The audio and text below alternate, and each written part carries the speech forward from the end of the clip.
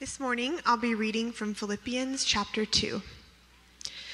Therefore, my dear friends, as you have always obeyed, not only in my presence, but now much more in my absence, continue to work out your salvation with fear and trembling.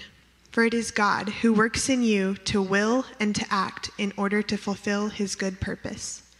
Do everything without grumbling or arguing, so that you may become blameless and pure, children of God without fault in a warped and crooked generation. Then you will shine among them like stars in the sky, as you hold firmly to the word of life. And then I will be able to boast on the day of Christ that I did not run or labor in vain. But even if I am being poured out like a drink offering on the sacrifice and service coming from your faith, I am glad and rejoice with all of you. So you too should be glad and rejoice with me. The word of the Lord. Please be seated.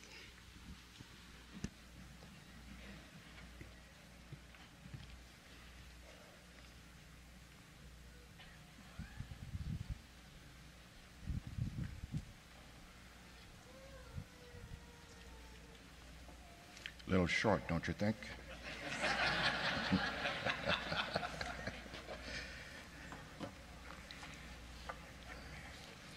What a privilege it is to be in the presence of a divine dimension that through Christ we are one with. It is the dimension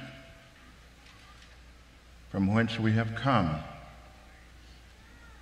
and it is the dimension to which we are returning. And it is because of our awareness of the divine presence of God Almighty that we're able to live in the world without being overcome by fear.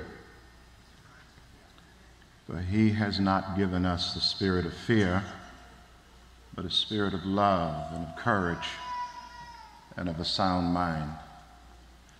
I'm delighted to be back here with you at the Highland Church, and I extend my sincere appreciation to Shane for inviting me to be back here with this wonderful congregation. And I want to thank you for all the ways over all the years in which you have supported the work that we've sought to do, not only here in Abilene, but across our country. Today I want to speak from Philippians chapter 2, verses 12 through 18. That was already read in your hearing today. In Philippians, we see the breakdown of spiritual friendship in the Philippian church. Paul calls his readers dear friends. And the phrase dear friends implies that true spiritual friendship is deeper than friendliness. Friendliness is not friendship. A friendly person gives you a smile, but a friend gives you his heart. A friendly person loves you with words, but a friend loves you with deeds.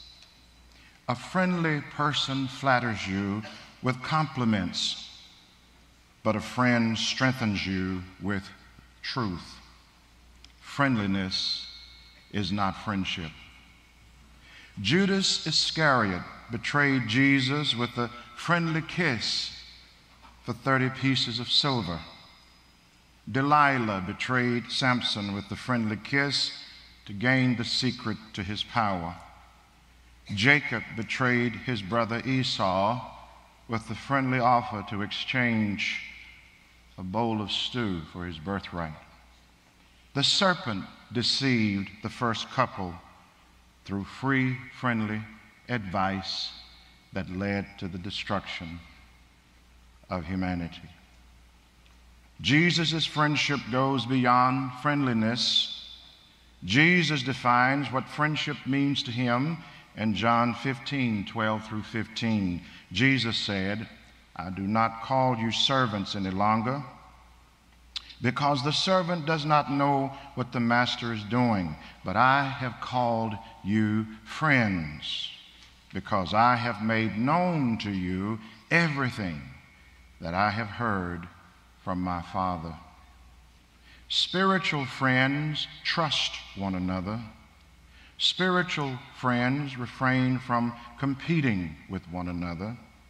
Spiritual friends never envy their friends. Spiritual friends respect their friends. And spiritual friends never compare themselves with their friends. Paul says in Philippians 4:2-3, I plead with Euodia and Syntyche to be of the same mind in the Lord. Yea, and I ask you, my true companions, help these women, since they have contended at my side in the cause of the gospel, along with Clement and the rest of my co-workers. One single toxic relationship had sent shockwaves of negativity throughout the whole church at Philippi. This one relationship threatened the spiritual health of the entire congregation. And Paul sought to discourage the Philippians from splintering into partisan camps at Philippi. He knew how easy spiritual partisanship can land the church into a state of spiritual gridlock. Paul appealed to both sides of the feud to stop the infighting. He reminds them that they share a common salvation in Christ Jesus. The recognition of their common salvation in Christ is what would lead to their shared agreement in Christ. Christ is the source of common salvation for the whole church. Since Christ is our common salvation, we all have the responsibility to do what we need to do together in order to work out that salvation together in fear and trembling. Relationships in the church are not optional. As members of the same body, we are obligated to relate to one another in the name of Jesus Christ as spiritual relatives. If someone asks, is this church a family church? We should tell them, yes, this is a family church. All Christians are related by blood, the blood of Jesus. The whole family gets involved to bring peace when there is conflict within the spiritual family. Paul says, yea, and I ask you, my true companion, help these women, since they have contended at my side in the cause of the gospel, along with Clement and the rest of my co-workers. When co-workers in the church are not working together, it becomes everybody's responsibility to assist in helping to work things out. Maintaining the unity of the Spirit and the bond of peace is every Christian's responsibility. In Ephesians 4:16, Paul says that every member of the body has a part to play in maintaining a healthy state of spiritual friendship within the church.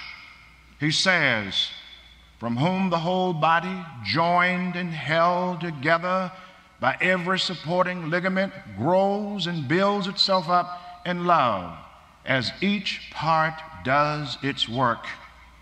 Each member must have a solid spiritual work ethic. We work out our shared salvation to the point that it can be reflected in our relationships through the spiritual exercises of solitude, silence, and prayer. When we fail to exercise the spiritual disciplines of solitude, hospitality, silence, and prayer, we undermine the spiritual strength of the entire spiritual team that we call the church. The worst thing I hated about playing football for one season during my freshman year of high school was having to exercise every day after class. I knew that without working out consistently, I would be the weak link on the team. And I decided that I would have to totally commit to exercising in order to help strengthen the team, or simply quit playing football. And it is obvious to you which decision I made. Like a sports team, each supporting ligament plays its own part in the growing and strengthening and the building up of the church in love. The Christ life we share spiritually connects us to one another. It makes us belong to one another. As members of the church, we are members of one another. As members of the body of Christ, we are jointly connected to the same life of Christ that exists within each member of his church. Paul says in Romans 12:5, so we being many are one body in Christ, and everyone members one of another. The New Living Translation puts it this way, so it is with Christ's body, we are many parts of one body, and we all belong to each other.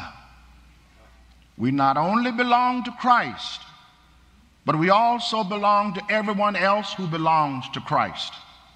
It is because we belong to others in the church that we discover that others belong to us as well. You belong to me, and I belong to you. It is out of this mutual understanding of belonging that we experience a spiritual sense of feeling that we belong in the fellowship of the church. This spiritual sense of belonging to one another enables us to see that salvation is a collective congregational experience. Salvation is a group effort. We cannot work out our salvation in isolation from one another. In Christ, there is no such thing as personalized salvation that exclusively belongs to you or that exclusively belongs to me. We cannot order a personalized salvation as we would order a personalized pizza. A personalized pizza is suited to my personal taste. Nobody else is required to like my personalized pizza because it was not designed to be shared with an entire group. It was only designed to be shared with me. But salvation does not work this way. Salvation is not our personal property. It is not our private possession. Salvation cannot be privatized in isolation from the faith community. You got me, baby, whether you like me or not. God put this marriage together between you and me. And the hostile conflict that existed between Euodia and Syntyche, the only way that it could be worked out is that they both had to come to the same understanding that they shared a common salvation, and the more they pulled away from each other, the more they were fracturing the salvation of the whole church. Now, there are times when God calls us to be alone with him, but the reason why we spend time alone with God so that we can receive from God the spiritual wisdom and the spiritual blessings and the spiritual gifts that we can bring back and offer to the community. Forgiveness, long-suffering, patience, humility, looking out for the interest of others are gifts from God that he gives to us so that we can experience these things within the church body as we process the working out of our common salvation together as spiritual friends. The Holy Spirit works the work of salvation among us, individually and collectively. The salvation works that the Holy Spirit does within us privately is to also now to be acted out publicly and applied in the context of our relationships with one another in the body of Christ. What God does in you privately is meant to have an impact in the lives of those around you publicly. Without the Holy Ghost becoming the holy host in the church, let me say it this way. Without the Holy Ghost becoming the holy host in the church house will become a haunted house filled with the spiritual horrors of conflict and division. And Paul says in Ephesians 2:8, for we are God's workmanship, created in Christ Jesus to do good works, which God prepared in advance for us to do. Whatever you are doing now, it is not new. It was prepared for you to do before you showed up here on this planet. And it is through our connectedness to the mind of Christ that the divine teacher, the Holy Spirit that has been entrusted to us, that can teach us what God intends for us to do and is the purpose and the reason for our existence in the world and for Him allowing us to become citizens in His kingdom. God is working something out in us and through us. And don't lose hope. And don't lose faith when you see how crazy the world has become. God still has the world in the palm of His hand, and it ain't going nowhere until God decides that time is up.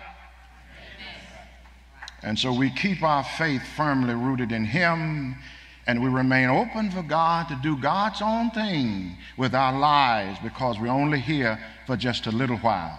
And I want God to do everything that God wants to do with me, so when I press my dying pillow, I don't have to go out of this world with regret.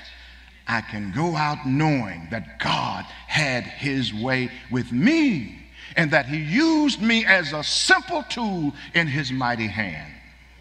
And Paul says in Philippians 1:6, being confident of this, that He who began a good work in you will carry it on to completion until the day of Christ Jesus.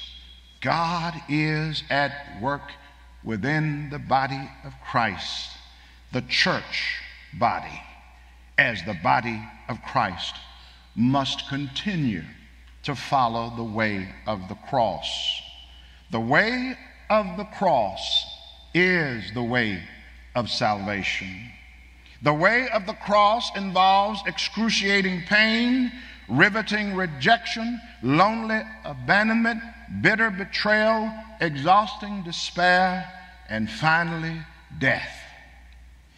God, through the present living body of Christ, which is the church, is giving birth to new life into the world. The entrance of new life into the world involves intense pains of labor. But let the church not be dismayed when we experience labor pains as the Holy Spirit works out our shared salvation. Climbing out of the deep dungeons of depression is salvation work. Experiencing freedom from the emotional feeling of numbness and the squeeze and grips of mental illness is salvation work.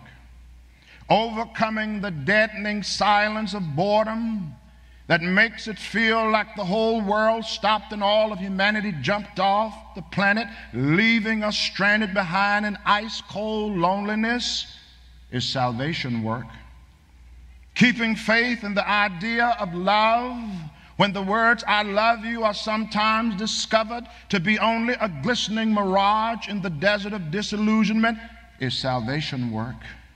Being determined to recover from betrayal by close friends who kissed you softly on one cheek for 30 pieces of silver and hit you on the other cheek with the open hand of rejection is salvation work. Holding on to the ropes of hope as you dangle over the open pit of hell is salvation work. Trying to reconcile with those whom you vowed to never trust again is salvation work. Trying to silence the screaming voices of self-hatred inside the living room of your own head is salvation work. And the day that we hear his voice, we will not harden our heart, because we know that now is the day of salvation. We're not waiting on salvation to come. Salvation has already come down in Christ Jesus. But it involves pain sometimes. We have to follow in the footsteps of Jesus as he leads us to the way of the cross. If Jesus had to hang there on that cross, the old song says, must Jesus bear the cross alone? And it goes on to answer the question, no, there is a cross for everyone, and I know that there is a cross for me. But as I follow him in the way of the cross, I know that salvation has already come down. Salvation has come down. Can we say hallelujah, amen? Amid grief and sorrow, salvation has come down. Despite the sad memory of yesterday's ugly conflicts, and despite the toxic imaginations of a fearful tomorrow, salvation has come down. The more we are pulled downward into the hole of hopelessness, God is pulling us upward into the direction of a new heaven and a new earth. This is salvation work, and because of this, we can celebrate, we can get happy and express our joy. I wish I had a church that was not ashamed to show you joy this morning. You're not working for your salvation, you're working out your salvation. And all our relationships, no matter how solid or long we have had them, those relationships will be tested in the process of the push and the pull and the ebb and flow and the ups and downs and the ins and outs of life, the joys and the sorrows and the pains and the pleasures of the work of salvation and spiritual friendship must continue to go on. But the good news is that God is still in control. Don't take your eyes off of the fact that salvation is a collective gift that we must work out together in partnership. God through Christ is in you, and God through Christ is in me. And when we fall out with each other and we cut one another off, we're doing damage to the very life of God. We're crucifying him all over again. Now, I know you are asking, why is he preaching that sermon here at Highland? We don't have any problems like that. Well, I'm preaching it so you won't have any problems like that. Amen? And so, there is something of God that is in you that is related to me. And there is something of God that is in me that is related to you. And the truth of the matter is, you can't get to God by bypassing me. Now, despite how you think I might look and appear, you got to deal with me, because me is a part of we. And the God that is in you is the same God that is in me. And if God is in you and God is in me, that means God is in we. And that means that we are connected to one another if we want to be connected to God. You see, some of us are busy trying to love God in heaven, but don't know how to love God in our neighbor. Ooh, I want to say that again.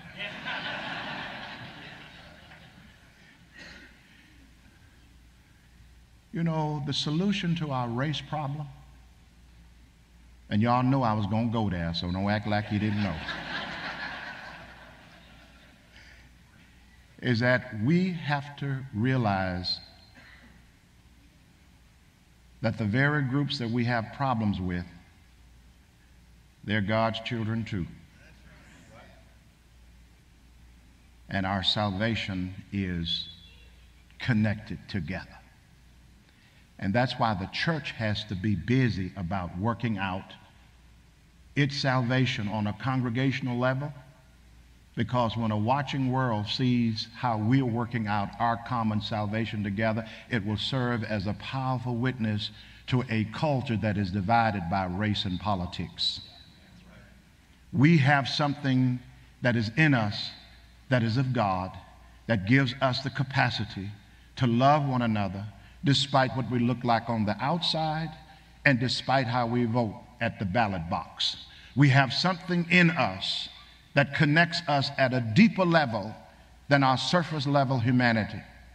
And that is what we have to keep focused on as we're working out our salvation together collectively as the church of Jesus Christ, as the body of Christ, living in the world in the name of Jesus Christ. We realize that there is nothing in this world that is so valuable that we should fall out over and begin to hate each other and to begin to fight each other over, because everything in this world is temporary and is passing away. But we know that there is a place that is eternal. It is beyond the azure blue, but it is breaking into a physical world right now in the form of the kingdom of God that dwells in the people of God. And we live according to that reality. We do not live according to the kingdoms of this world, because their existence is based upon violence and bloodshed. But our existence is based upon the eternal presence of God, who is going to receive the world back unto himself. And because we realize that we're going back to him, we know how to live peacefully with one another while we are here, because this world is not our home, but this world is the location where God will express his kingdom will on this earth as it is in heaven. And we give our whole heart, mind, soul, and strength to God and say to him, do what it is that you need to do with us in order to let the world know that you are still alive. And that you still hold this humanity as the apple of your loving eye. May God bless us as we continue to work out our salvation together in fear and trembling, being willing to forgive one another in the name of Jesus, being willing to be patient with one another for Jesus' sake, and doing whatever we can do for one another as what Christ has already done for us. May God bless us. Let's pray together. Almighty God, we know we live in some challenging times in our world. In your world, let us not forget that this is your world. You created humanity, and you know all of our frailties, you know all of our weaknesses, oh Lord. But we come before you now asking you to give us the strength to hold out our faith, to give us the strength to hold on to one another. No matter how difficult and strained our relationships may be, we pray that you would give us the strength of love to work things out with one another through Jesus Christ. Now pray, Lord, as we go forth into the world on this week, that we will go forth as salt and light. And wherever we may see conflict, we will get involved with the intention of bringing peace and resolving conflicts where we see them, especially in the household of faith. We pray this prayer through Jesus our Lord.